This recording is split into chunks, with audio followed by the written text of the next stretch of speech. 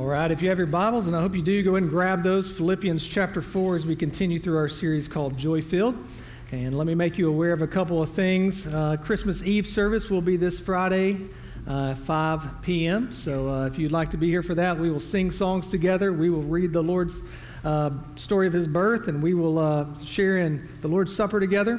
And we will actually, hopefully, Lord willing, close out this last little section of Philippians in a little tiny section of study there. And so I invite you to that. Also out in the lobby, you might have saw it as you came in, 52 Weeks with Jesus is our 2022 Bible reading plan. Each week has about 5 verses and a little tiny chapter to help explain those. If you thought the chronological Bible was great, but maybe too much, maybe it was a lot coming in at once, this should slow things down a little bit and give you something to go through with others in the church. And that would be our prayer, that over the next 52 weeks you would fall more in love with Jesus Christ. And so that's our prayer as a church. This morning, as we get into these verses, actually 1 through 9, these verses are powerful verses. Many of them will sound familiar to a lot of us. And honestly, there are some times when you come across verses, and those are the verses that, man, that's exactly what God had for me. And that happened for me this week. And so we're going to look at a joy-filled course of action. A joy-filled course of action, no matter where you are, you need to figure out where you're going. A course of action is a procedure adopted to deal with a situation. And I imagine that many of us, we come in here and we are maybe facing difficult situations. We found ourselves in some kind of predicament, and we might be in a time of turmoil or frustration or uncertainty. And we need a course of action that leads to a joy-filled life. And so this is where Paul kind of breaks it down pretty quickly. Let me read through these verses, and you follow along with the Bible there that you have. Therefore, my brothers, whom I love and long for, my joy and crown, stand firm in the Lord, my beloved. I entreat Euodia and I entreat Syntyche to agree in the Lord. Yes, I ask you also, true companion, help these women who have labored side by side with me in the gospel, together with Clement and with the rest of my fellow workers, whose names are in the book of life. Rejoice in the Lord always. Again, I will say rejoice. Let your reasonableness be known to everyone. The Lord is at hand. Do not be anxious about anything, but in everything, by prayer and supplication with thanksgiving, let your request be made known to God. And the peace of God, which surpasses all understanding, will guard your hearts and your minds in Christ Jesus. Finally, brothers, whatever is true, whatever is honorable, whatever is just, whatever is pure, whatever is lovely, whatever is commendable, if there is any excellence, if there is anything worthy of praise, think about these things.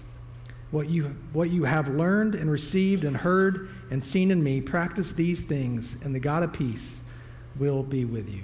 Let's go to the Lord in prayer. Father, as we jump into your word today, we would ask that your Spirit would lead and guide us, that you would lead us into truth, that your Spirit would speak to our hearts with fresh soil, that we would hear your love and your grace and your mercy, and that we would run towards your kindness that leads us to repentance. So, Father, we thank you for these verses. We thank you that they are verses that we all need to hear, and we thank you that they come from the inspiration of your Spirit. In Christ's name, amen. A joy-filled course of action, number 1, is agreeing in Christ. Now, I will spend the majority of the time on this one point. We have 5 points, so don't get carried away if I say, and point number 2, and you're like, we're just now to point number 2.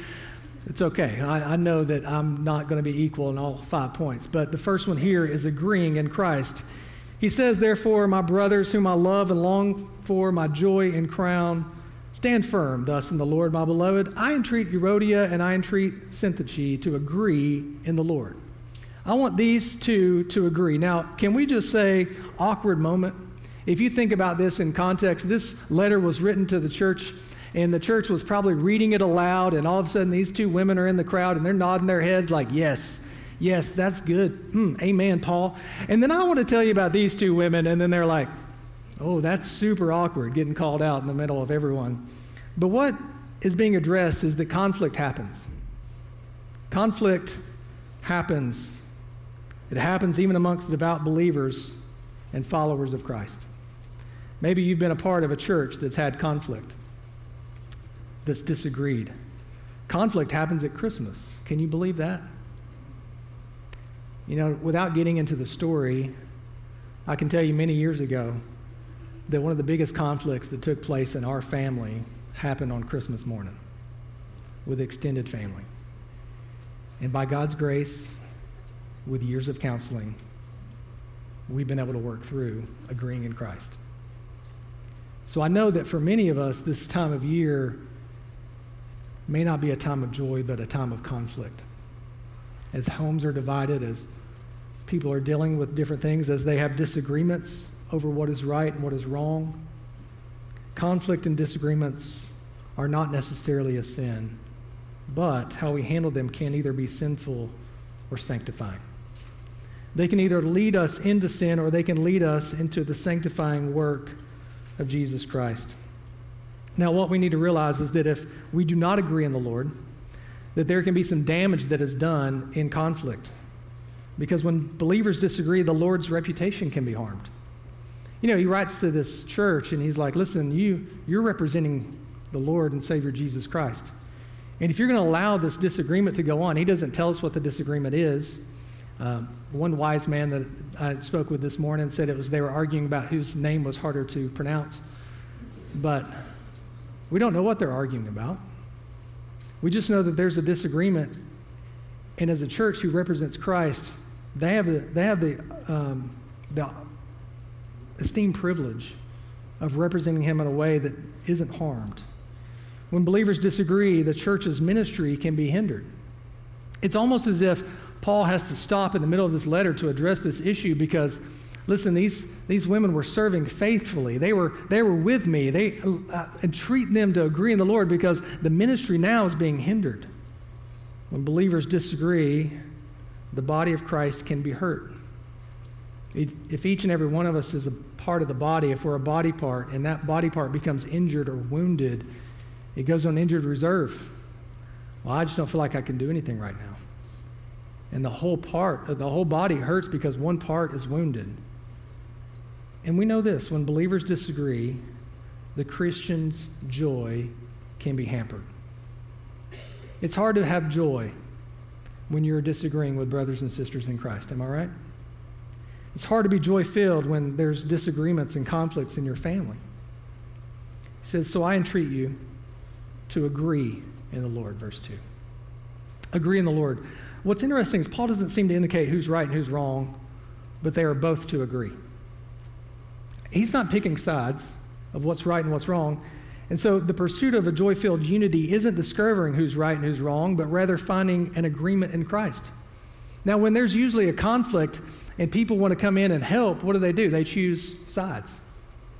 And you can imagine a church that is in conflict then becoming, well, I'm on so-and-so's team. Well, I think so-and-so's right. And so there's a possibility of even a church separating or splitting because of a disagreement. Now, what we realize here is that this disagreement was obviously not a doctrinal disagreement. If it was a doctrinal disagreement, then we believe, based on how Paul writes, that he would address it like if it was about circumcision, like previous chapters. But he doesn't. He just says, listen, I know you two are not getting along, and I entreat you to agree in the Lord.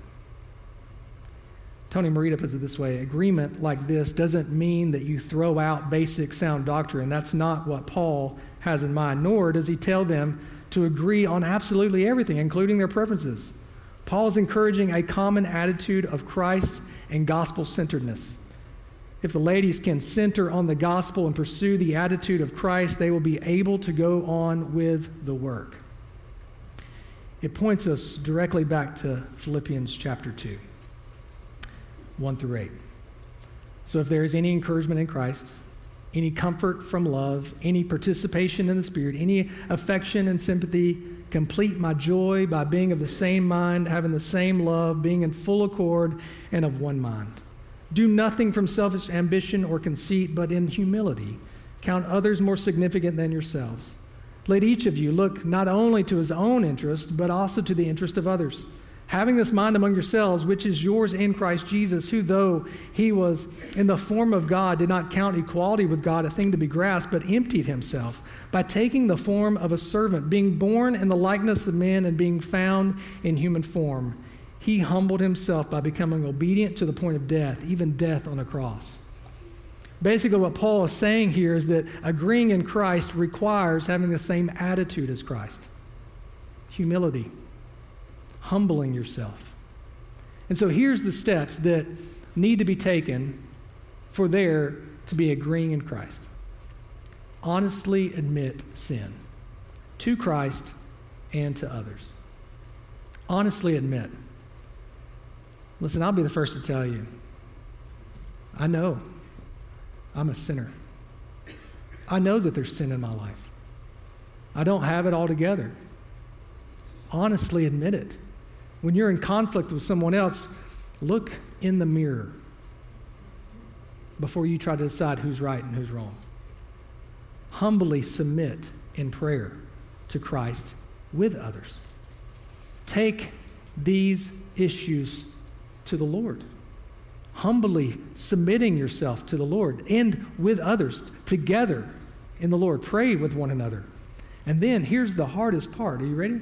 Happily extend grace in Christ to others. So this requires both parties doing this, honestly admitting sin, humbly submitting in prayer, and then extending grace, all in Christ. Agree in Christ. Colossians, Paul would say it this way in chapter 3, 12 and 13, put on then as God's chosen ones, holy and beloved, compassionate hearts, kindness, humility, meekness, and patience, bearing with one another, and if one has a complaint against another, forgiving each other as the Lord has forgiven you, so you must also forgive. Did you hear that? If one of you happens to have a complaint about another, what are you to do? Forgive. You know, forgiveness takes one. There's always forgiveness. There can always be forgiveness when there's a disagreement because it only takes one. Reconciliation takes two. In Ephesians, Paul writes this, let no corrupting talk come out of your mouths, but only such that is good for building up as fits the occasion, that it may give grace to those who hear. And do not grieve the Holy Spirit of God, by whom you were sealed for the day of redemption. Let all bitterness and wrath and anger and clamor and slander be put away from you, along with all malice. Be kind to one another, tender-hearted, forgiving one another, as God in Christ forgave you. Honestly, sometimes we say that we have forgiven some of our brothers and sisters in Christ, but the bitterness that is revealed in our words tell otherwise. Let no corrupting talk come out of your mouth. What do we do when we disagree? We're quick to talk about it. Maybe run to others. And so Paul, even in Romans, would give a long list of what it looks like to take a course of action. Let me read these verses to you. Let love be genuine. Abhor what is evil. Hold fast to what is good. Love one another with a brotherly affection. Outdo one another in showing honor. Do not be slothful in zeal. Be fervent in spirit. Serve the Lord. Rejoice in hope. Be patient in tribulation. Be constant in prayer. Contribute to the needs of the saints and seek to show hospitality. Bless those who persecute you. Bless and do not curse. Rejoice with those who rejoice, and weep with those who weep. Live in harmony with one another. Do not be haughty, but associate with the lowly. Never be wise in your own sight. Repay no one evil for evil, but give thought to do what is honorable in the sight of all. If possible, I love this. If possible, so far as it depends on you, live peaceably with all. When there are disagreements, when there are conflicts, as far as it's up to you, live at peace. Live peaceably with all. And the reason we look at this one first and we spend so much time on this one is because the greatest conflict that there is the conflict between a sinner and a holy God. The greatest conflict, the greatest relational conflict, is the fact that we are sinful beings and there is a holy God that cannot look upon sin. And so how do you reconcile with a holy God? Well, it's those same steps. You admit sin. And you don't just admit that you're a sinner, you submit in prayer to Christ. So you admit, then you submit to him, and then you receive a grace that is unmerited and undeserved. Let me ask you, have you come to a point where you agree in Christ that you are a sinner? Have you come to a point in your life where you agree in Christ that you need to submit your life to him? Have you come to a point where you have received an unmerited grace that you didn't earn or deserve? Romans 5:10 says, "For while we were enemies, we were reconciled to God by the death of his Son. Much more now that we are reconciled, shall we be saved by his life." You know what? I said reconciliation takes two. You know what? Christ Jesus has done the finished work. He has put on flesh, and he has given his life so that we can be reconciled to God. We are to admit that we are sinners. We are to submit to him in prayer and his lordship, and we then receive a grace. For in him all the fullness of God was pleased to dwell, and through him to reconcile to himself all things, whether on earth or in heaven, making peace by the blood of his cross. And you, who were once alienated and hostile in mind, doing evil deeds, he has now reconciled in his body of flesh by his death, in order to present you holy and blameless and above reproach before him. I encourage you with this verse, John 1:16. For from his fullness we have all received grace upon grace. I love to think about the fact that you cannot out-sin God's grace. There is nothing you've done. You cannot run so far that he does not pour out grace upon grace. And it is nothing you've done to deserve it. Joy-filled Christians who have received grace upon grace extend grace upon grace because we seek reconciliation in Christ over being right. If you are at disagreement this Christmas season, I encourage you to agree in Christ. Number two, I told you I'd spend a while on that one. A joy-filled course of action is rejoicing in Christ. Many of you have this verse memorized. Philippians 4:4, rejoice in the Lord always. Again, I say rejoice. Rejoice in Christ. Paul tells us it's an imperative. It's actually a command. It's a command that is repeated, just in case you missed it. Rejoice in the Lord always. And again, I say rejoice. And joy is a command because it's not a feeling you get when you receive what you desire, but it's an action you display when you realize you didn't get what you deserve. Listen, we can rejoice always, and again I say rejoice, when we remember that we have been given grace upon grace and we do not deserve it. What a wonderful gift of Jesus Christ. So no matter what situation you're in, no matter what circumstance you find yourself in, there is reason to rejoice because there is one who put on flesh, who humbled himself and was obedient, even to the point of death on the cross, so that we could be made right before God. That gives you reason to rejoice, am I right? Now, a lot of times we think of joy and rejoicing as that attitude that you have when something goes right. And this is best displayed for many as kids will go underneath the tree this week and they will unwrap presents.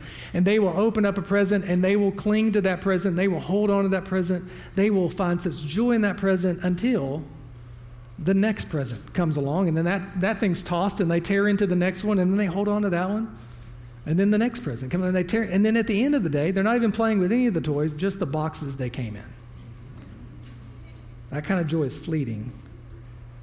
But again, I say rejoice because you have given a grace that you do not deserve. Third, a joy-filled course of action is showing reasonableness in Christ. Reasonableness, verse 5. Let your reasonableness be known to everyone. The Lord is at hand.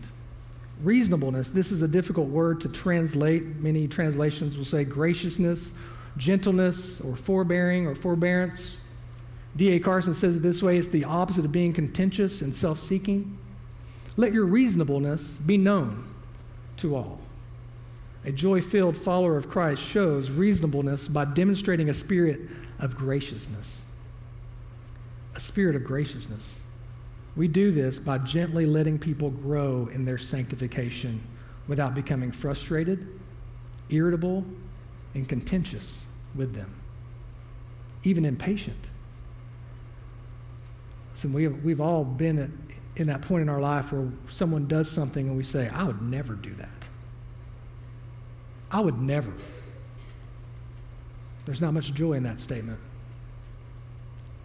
We are to walk with people with reasonableness, with graciousness, with gentleness and forbearance.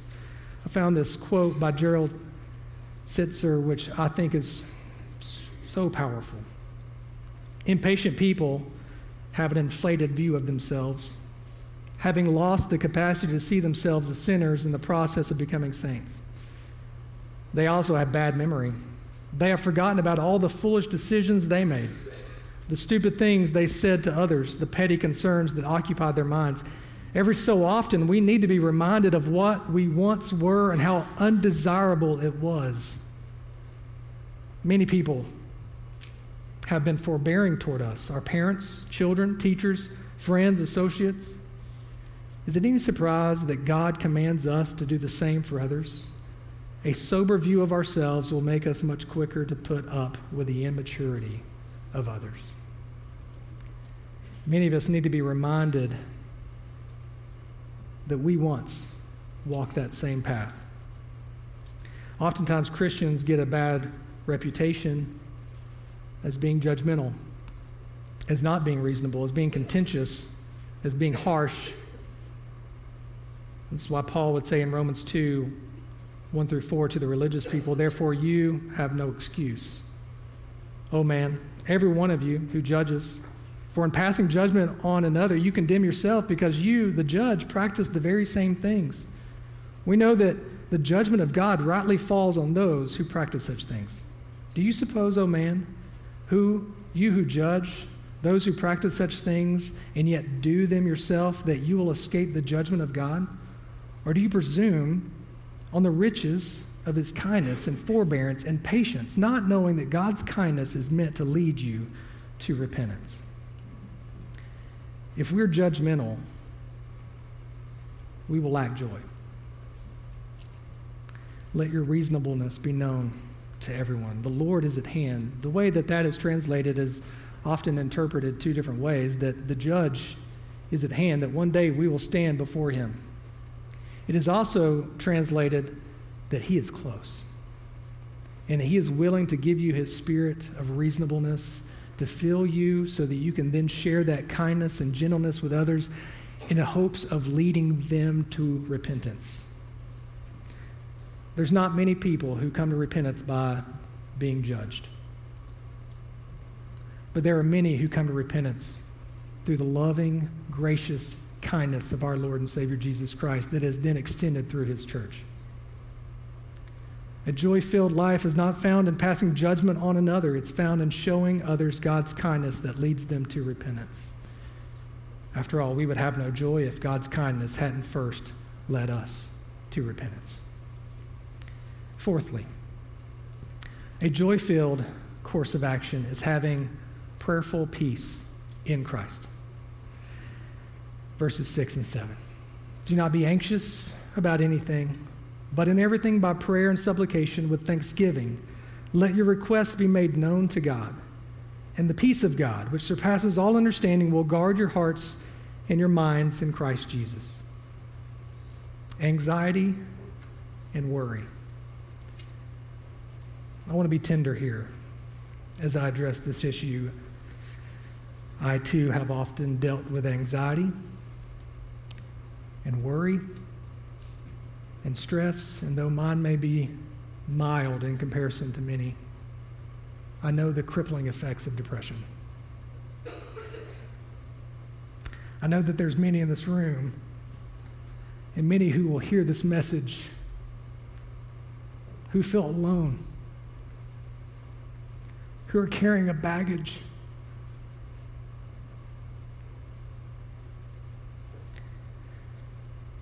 And it is my prayer that the peace of God that surpasses understanding would fill your hearts. The polls I will get it together, I promise. The polls are trending in a direction that are scary. In 2019, before COVID hit, it said that there was 11% of adults who dealt with anxiety disorder and depressive disorder. 11%. Today, that percentage is 41% of adults. And so I want to comfort you with Scripture, because that's all I know how to do. It's not that I have the right words to say. But thinking about the fact that after Jesus put on flesh, after he put on humanity, meaning that he put on himself human emotion, said this. Matthew 6, 25 through 34. Therefore I tell you, do not be anxious about your life, what you will eat or what you will drink, nor about your body, what you will put on. Is not life more than food, and the body more than clothing? Look at the birds of the air. They neither sow nor reap nor gather into barns, and yet your heavenly Father feeds them. Are you not more value than they? And which of you, being anxious, can add a single hour to his span of life? And why are you anxious about clothing? Consider the lilies of the field, how they grow. They neither toil nor spin. Yet I tell you, even Solomon in all his glory was not arrayed like one of these. But if God, who clothes the grass of the field, which today is alive and tomorrow is thrown into the oven, will he not much more clothe you, O you of little faith? Therefore do not be anxious, saying, what shall we eat? Or what shall we drink? Or what shall we wear? For the Gentiles seek after these things, and your heavenly Father knows that you need them all. But seek first the kingdom of God and his righteousness, and all these things will be added to you.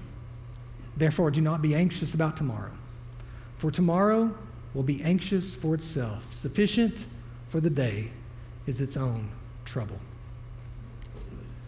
Seek first the kingdom. Seek first the kingdom of God and his righteousness, and all these things will be added to you.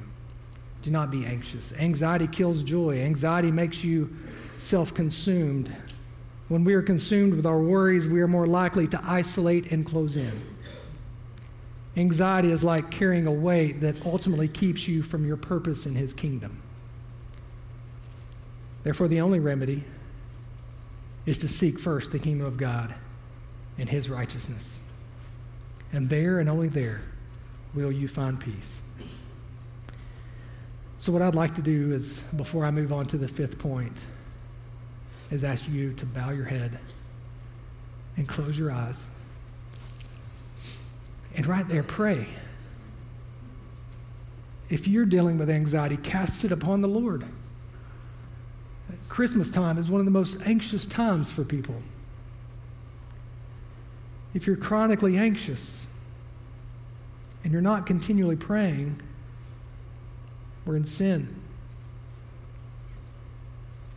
D.A. Carson says, I've yet to meet a chronic warrior who enjoys an excellent prayer life. So as you pray, let me read these scriptures to you. 1 Peter 5, 6 through 7. Humble yourselves, therefore, under the mighty hand of God, so that at the proper time he may exalt you, casting all your anxieties on him, because he cares for you. Matthew 7, 7 through 11. Ask, and it will be given to you. Seek, and you will find. Knock, and it will be opened to you.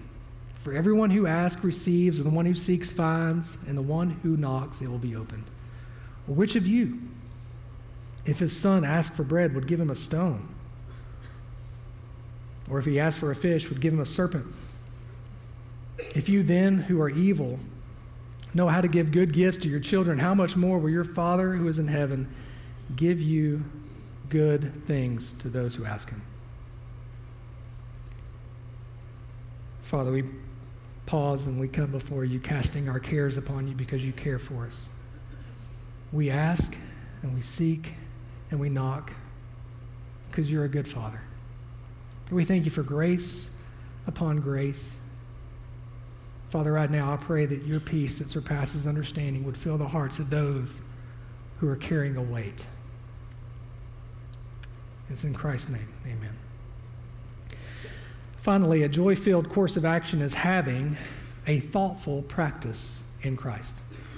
Finally, brothers, whatever is true, whatever is honorable, whatever is just, whatever is pure, whatever is lovely, whatever is commendable, if there is any excellence, if there is anything worthy of praise, think about these things. What you have learned and received and heard and seen in me, practice these things, and the God of peace will be with you. You know, if we continue to fill our minds with filth and consume the things of this world, our lives will not be joy-filled. They will be unsatisfied, empty, and anxious. You know, I think about these things. Finally, brothers, change the way you think. And the only way to change the way you think is to change the things that you're pouring into your mind. If we continue to fill our minds with the things of this world, we'll continue to find ourselves seeking a course of action because we have found ourselves in a horrible situation. Can't even begin to cover all the things that we watch, that we read, that we listen to, that are damaging the mind of a believer. I'm not trying to be legalistic here at all. But we need to be transformed by the renewing of our minds. This is why Paul would say in Romans 12, 1 and 2, I appeal to you therefore, brothers, by his mercies, the mercies of God, to present your bodies as living sacrifice, holy and acceptable to God, which is your spiritual worship. Do not be conformed to this world, but be transformed by the renewal of your mind, that by testing you may discern what is the will of God, what is good and acceptable and perfect. Likewise, in Ephesians 4, 17 through 23, Paul writes, Now this I say and testify in the Lord, that you must no longer walk as the Gentiles do in the futility of their minds. They are darkened in their understanding, alienated from the life of God because of the ignorance that is in them due to their hardness of heart. They have become callous and have given themselves up to sensuality, greedy to practice every kind of impurity. But that is not the way you learned Christ, assuming that you have heard about him and were taught in him as the truth is in Jesus, to put off your old self, which belongs to your former manner of life and is corrupt through deceitful desires, and to be renewed in the spirit of your minds. To be renewed in the spirit of your minds. I think John MacArthur says it well. Spiritual stability is a result of how a person thinks. I'm going to ask you, are you spiritually stable today? What have you been filling your mind with? The Bible leaves no doubt that people's lives are the product of their thoughts. So as we close, I want to walk through these. Whatever is true. We must not let the lies of the enemy and the lies of this world fill our minds. We must not buy into the lies. Whatever is honorable means that which is morally excellent. We must keep our minds from dwelling in the gutter. We must keep our minds from going there. Whatever is just, another version, whatever is right, means that which aligns with God's word. The basis for what is right and just is written in the Word of God, and our minds will be transformed when we align our minds with the Word of God. Whatever is pure. The Greek word there is hagios, which is the root word for holy, holiness, or sanctification. This means we need to dwell upon the things that draw us closer to God, not the things that would push us away from God. Whatever is lovely means to dwell upon the things that God finds lovely and beautiful, things that reveal his divine image rather than mar his image with sin. Whatever is commendable. We are to think about and concentrate on finding the good in others, not their faults. If we are continually thinking about the faults in others, we will not be joy-filled. Whatever is excellence. If there is any excellence, Stephen Lawson says it this way: only that which reflects high moral standards should dominate our thinking. Whatever reflects the holiness of Almighty God, that which is morally excellent and pleasing, should fill our minds and occupy our thoughts. If we dwell upon that which is excellent, we will live spiritually excellent lives. And finally, I think this one wraps it all up. If there's anything worthy of praise, finally, to sum it up, dwell upon and think upon the things that would be applauded in the presence of God. Are there things that go through your mind that would not be applauded in the presence of God? The Lord is near.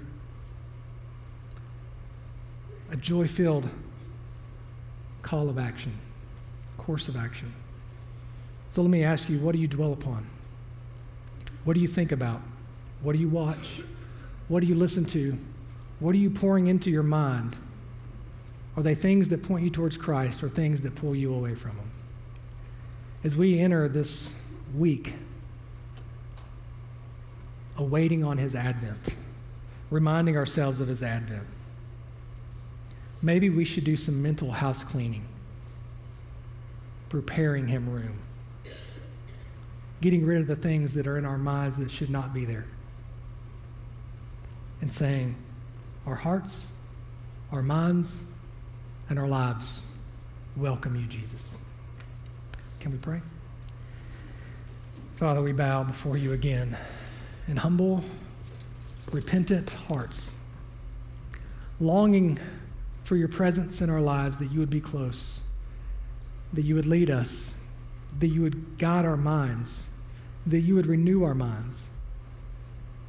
Father, that we would be humble and gentle and kind to those that we come in contact with, that we would not be irritable, contentious, but we would be full of grace. Father, we admit that we are sinners. We submit our lives to you as Lord. And Father, we thank you for the grace that we've received through your Son, Jesus Christ. It's in your name we pray. Amen. Will you stand? Will you respond?